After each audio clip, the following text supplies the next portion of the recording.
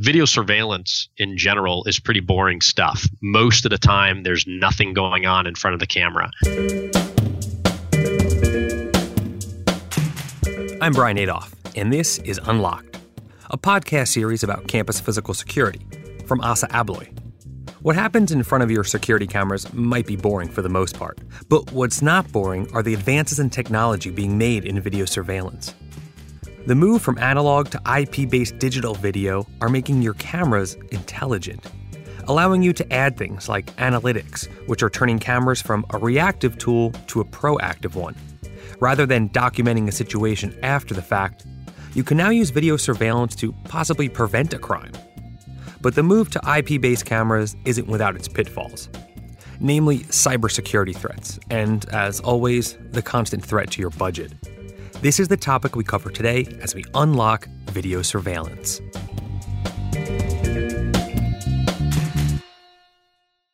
Before we dive into the wonderful world of modern video surveillance, let's take a trip to Richmond, Virginia, to the campus of Virginia Commonwealth University, to be exact, where we meet one Chief John Venuti. Everyone here in this environment in the city of Richmond knows that if you come down to VCU and you've got bad intentions, we're going to catch you, and we're going to catch you on camera.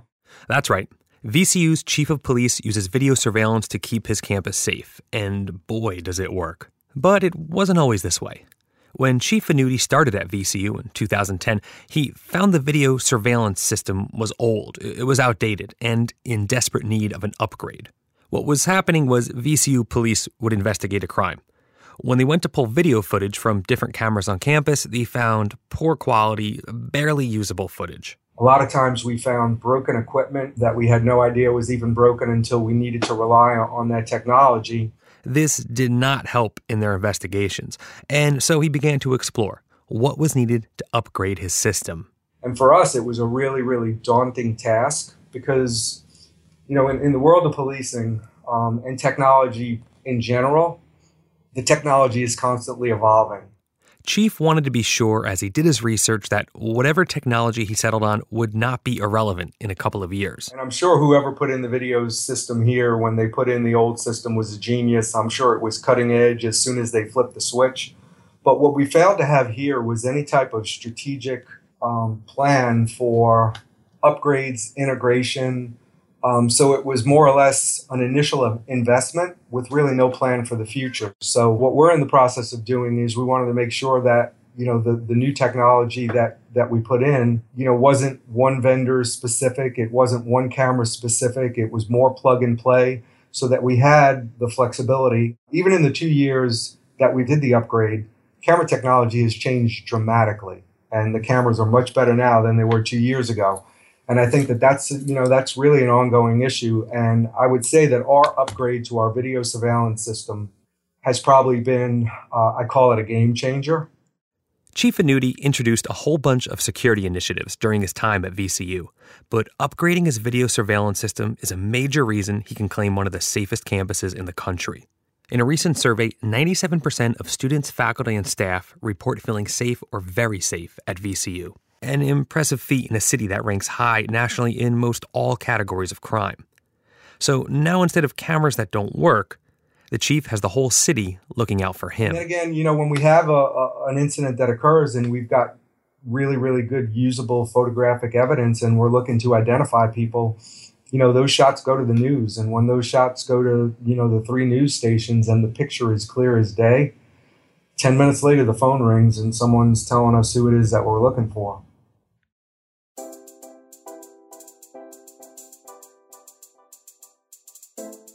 I come from the data integration and access control world, and admittedly didn't know that much about video systems. After talking to Chief Venuti and hearing about the impact quality video has made at VCU, I wanted to find out how other campuses could do the same. So I spoke with James Marcella. I'm James Marcella. I'm the Director of Technical Services for Axis Communications North America. Axis is one of the largest manufacturers of security cameras and is doing some pretty impressive things with their technology. After talking with James, I discovered Chief Venuti's story isn't that uncommon. Even though 9 out of 10 colleges use a video system of some sort, most are legacy systems, meaning they are analog, standalone systems. Now, you'd think that having any video is better than none, But as you heard in VCU's case, if the footage isn't usable, there might as well not have been a camera at all. I learned from James that traditionally, campuses used camera systems as a tool to verify an alarm or to document an incident. Security practitioners are really always all about trying to mitigate risks. But cameras were really only useful after the fact, as a reactive tool. But now that video has migrated from the analog world into the digital world, cameras have become much smarter. They are able to deploy analytics that can alert operators to look at video and potentially stop or proactively mitigate a risk as it's unfolding. These analytics involve not only video, but can do some fascinating things with audio too. There's a number of different audio analytics that can be employed with network cameras, starting with the very basic, audio threshold levels. Which means once a certain decibels reach, the camera can alert, let's say, a campus police officer that there was a loud noise in the rec center. And then he can go to the video and see, okay, is this a normal activity going on, or is there something else happening there? That is probably the most basic audio analytic that you would have out there. Camera manufacturers are also starting to load analytics directly on cameras that do something called audio pattern recognition. So things like aggressive voices, breaking glass, or even gunshot detections can alert the campus police force that something else is going on. Most assaults or any type of violent acts are preceded by a verbal altercation. Sounds useful, right? But you're probably also thinking, oh man, I gotta buy a bunch of new fancy cameras now. We'll talk more about how to budget for these new systems later in the show, but good news is even some of your existing legacy cameras can take advantage of these new audio analytics. Over the last decade, almost all network cameras that have shipped with a built-in microphone. Some have started to ship with speakers, but with the advent of IP addressable network speakers, whether there's a speaker embedded in the camera or not, the camera can interface with an external speaker or an internal speaker for that matter to play a pre-recorded message and or if you have an operator involved, actually have a two-way dialogue with the person that they're viewing over the video. Before you ask the question, one thing to keep in mind is you're not necessarily recording a person's conversation. But the audio pattern recognition that can be loaded on the camera to detect aggressiveness in somebody's voice is what you're really looking for here. And that would then alert campus law enforcement to actually look at a camera to determine if an action needs to be taken. Along with the audio, there are obviously new video analytic technologies available. Some analytics, both video and audio, either come embedded within the camera or come from third-party analytic developers. Definitely check with the camera manufacturer as to what types of analytics are included and which are not. An important analytics feature, and one that is often embedded in the camera, is called a camera tamper alarm. This is an analytic that basically notifies campus law enforcement if someone is obstructing the field of view of the camera, if they've changed the field of view of the camera. It's a way to, again, proactively notify you that something is amiss. Another cool video analytic example is object left behind or object present. Let's say, for example, you have a college hallway and the hallway is supposed to be empty. And all of a sudden, there's an unknown backpack that's been sitting there for 10 minutes and there's nobody around. And that's abnormal for that area. The analytic could be set to trigger that if an object shows up, then somebody needs to go investigate. At the end of the day, video surveillance, when done right, acts as a force multiplier. It can dramatically increase the effectiveness of your security department as a whole. Like Chief Venuti says, I call it a game changer. At this point, most universities have deployed some sort of video surveillance system, and most are planning on expanding what they have. If you take advantage of the analytics options these new digital cameras provide, you won't just be expanding your ability to figure out what happened after the fact, but you'll be able to provide a proactive level of risk mitigation. And that's really what you're looking for in a video surveillance system.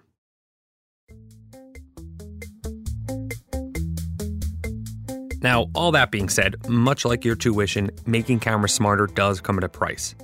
And beyond cost, there are other considerations to think about. Newer video systems all run on an IP-based network backbone. So now physical security is crossing squarely over into the IT world. IT's servers, IT's communications, and also having to work with IT to vet the technology. An IP camera can easily take up a lot of bandwidth if you're running high frame rate, high resolution images. A huge impact on the data infrastructure like this is something that hasn't been thought about in the past. So let's take a look at some tactics and strategies for budgeting for an upgraded surveillance system, along with some unexpected costs. To help me figure this all out, I reached out to Dwayne Richendaler. My name is Dwayne Richendaler. I am the Director of Technology for our vertical markets at Stanley Security. Dwayne's responsible for keeping up with the latest security trends. His team seeks out and vets the new technologies to make sure they actually work and that they fill a real need for customers. It seems like a fun job to me. I always tell everybody my job is to play with all the new toys first. Dwayne impressed upon me just how important it is for security to sit down and talk with IT before even starting a new project. Certainly, they should do some research and find solutions they think will fit their needs. But then at that point, they really need to sit down and start having conversations so that IT can understand what security wants to do and ultimately help them determine what the impact will be on the network. Because when video is recording, all that footage is being stored on your servers. As it turns out, bandwidth and storage are the most costly aspects of video surveillance. Now, here's an important pitfall to watch out for. As a way to make your bandwidth usage more predictable, you can set what's called a constant bit rate for your cameras. This basically means it will cap the bandwidth of your recording. In doing so, though, it degrades the quality of the image so that it can keep it at that bandwidth cap. Now, this is great for budgeting and knowing how much your costs will be every month. But going this route is definitely not something that anyone in the physical security industry would recommend doing because it decreases that image usability factor. And if you remember back in Chief Venuti's case at VCU, footage was of poor quality. In other words, not usable.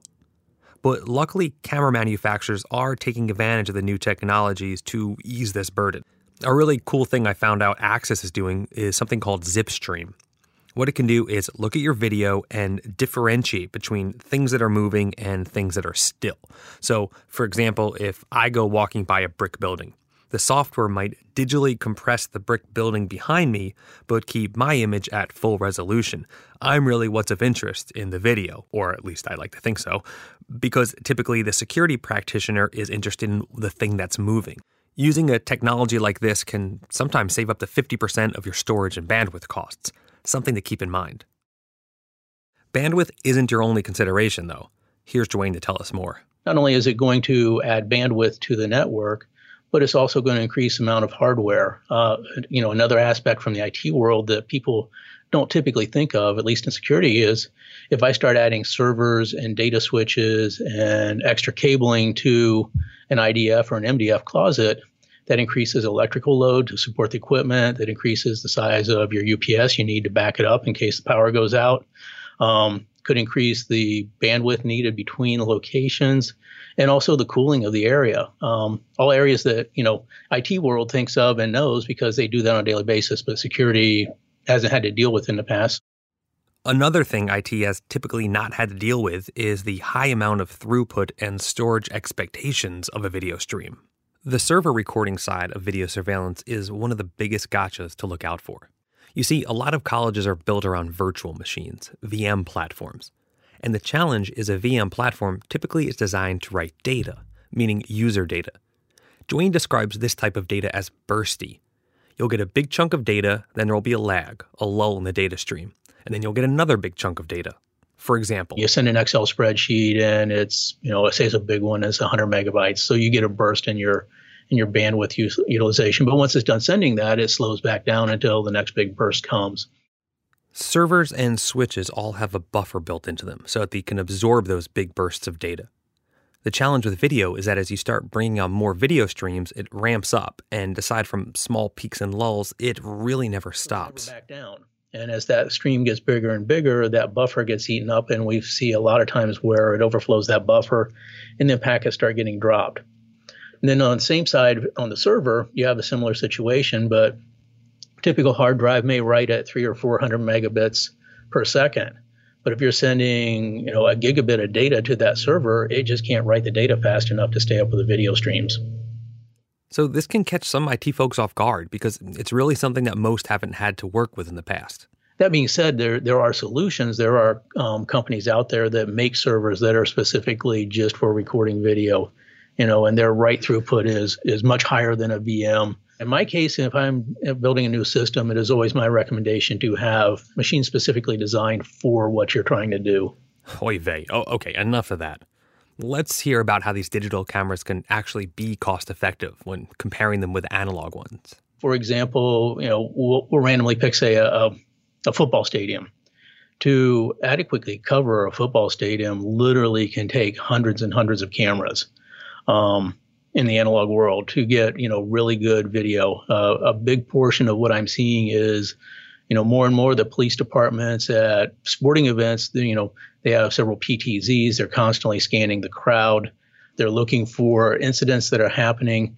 But if they don't have a lot of analog cameras covering, say, each section of the stands, it's easy for them to miss something, or the picture quality is so poor from, the resolution that an analog camera can produce that they just don't have a quality enough video to be able to really determine what happened and what's going on. If you were to consider replacing that with an IP solution going one-to-one, obviously in today's world, IP cameras are still more expensive than analog. Your budget would be, huge to replace that as a direct one-to-one. With a higher megapixel cameras, now you can take many times what you would cover with 4 or 5, even 6 cameras, take one higher megapixel IP camera and cover multiple sections and still have the resolution, or in most cases, much better resolution, and have reduced your camera count significantly. But if you're using some of the higher resolution cameras, and I've seen some of the 180s that go up to 40 megapixels, which, exceeds even what 4K TV is showing. And in those situations, you could replace maybe as much as 15 cameras if you're covering a large open area. Wow. Being able to replace 15 analog cameras with a single 40 megapixel digital camera sounds fantastic, but really expensive. Certainly, they are more expensive as you get higher up in the megapixel. But a lot of times what you'll find is if you take the amount of cameras that, it can replace and divide it out, a lot of times it's the same or just a little bit more.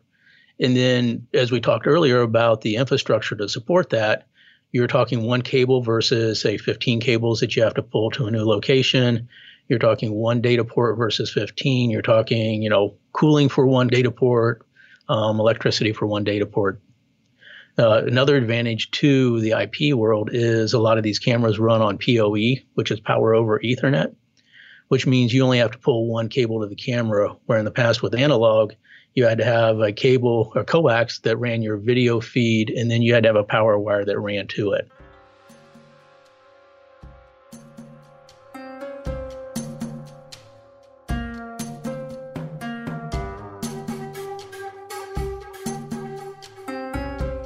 James Marcella shared how intelligence onboard cameras can make them a proactive security tool. And Dwayne Richenthaler talked about IT considerations and how upgraded camera systems can actually be a cost-effective solution for your campus. But there's one thing they both brought up, a topic that involves both security and IT, and that's the very real threat of campus cyber hacks. IP-based video surveillance just adds one more point for a potential breach on your campus. Here's Dwayne again. Absolutely, there's a cybersecurity risk. These cameras today, they're small computers. If you look at the processing power they have, a lot of these cameras have more processing power than our computers did 30 years ago.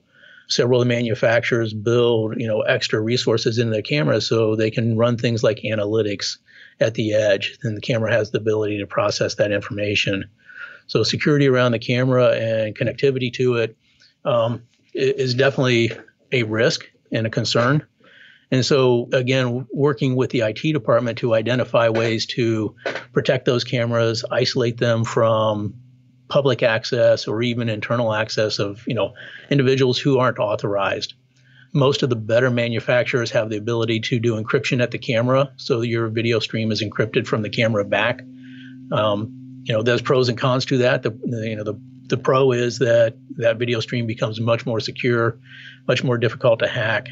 The downside is it requires additional processing power on both the front end and the back end to, encrypt and then decrypt that video stream and record it to the server. You should definitely ask the camera manufacturers about their information security policies. What safeguards do they offer within their products? And how do they alert their customers if a vulnerability crops up? So an IT manager should absolutely look at the cyber track record of the company and talk to those companies about what they've built into their products to protect the information and to protect the other devices that are on the network from a cybersecurity policy perspective. That's James Marcella again. You should also find out from the camera makers what tools do they provide to help you properly configure your cameras from the start. Out of the box, most network cameras are going to come wide open, meaning that there are going to be a number of protocols activated to make it easy to install these products. Some of these protocols you don't want to have active in an enterprise security environment. So, for instance, like the PNP or Bonjour, these are things that are by default activated for ease of installation, but should probably be turned off. The default networking protocols aren't the only things to watch out for. Probably the biggest oversight when setting up cameras, and even access control systems for that matter, is people don't change the default password. That's probably the first step I do on any new video system is we go in and change the default password, and we don't change it to something simple. We make it convoluted so that it's much more difficult to just randomly guess. So at this point, your camera settings are configured correctly. A smart next step is to isolate your cameras from the other devices on the network. You may also want to lock down specific ports and even put the cameras behind a firewall. Don't forget to turn off unneeded services. And finally, look at the camera. Identify what feature sets it has and exactly the features that you need. Setting up a video system may take quite a handful of steps, but not having to explain why a hacker was able to access the campus network through your cameras will make it worth it in the end. Let's face it, everything that you put on the network eventually is going to have some sort of vulnerability in it. It's just a matter of time, frankly, before there is a sort of vulnerability that gets introduced.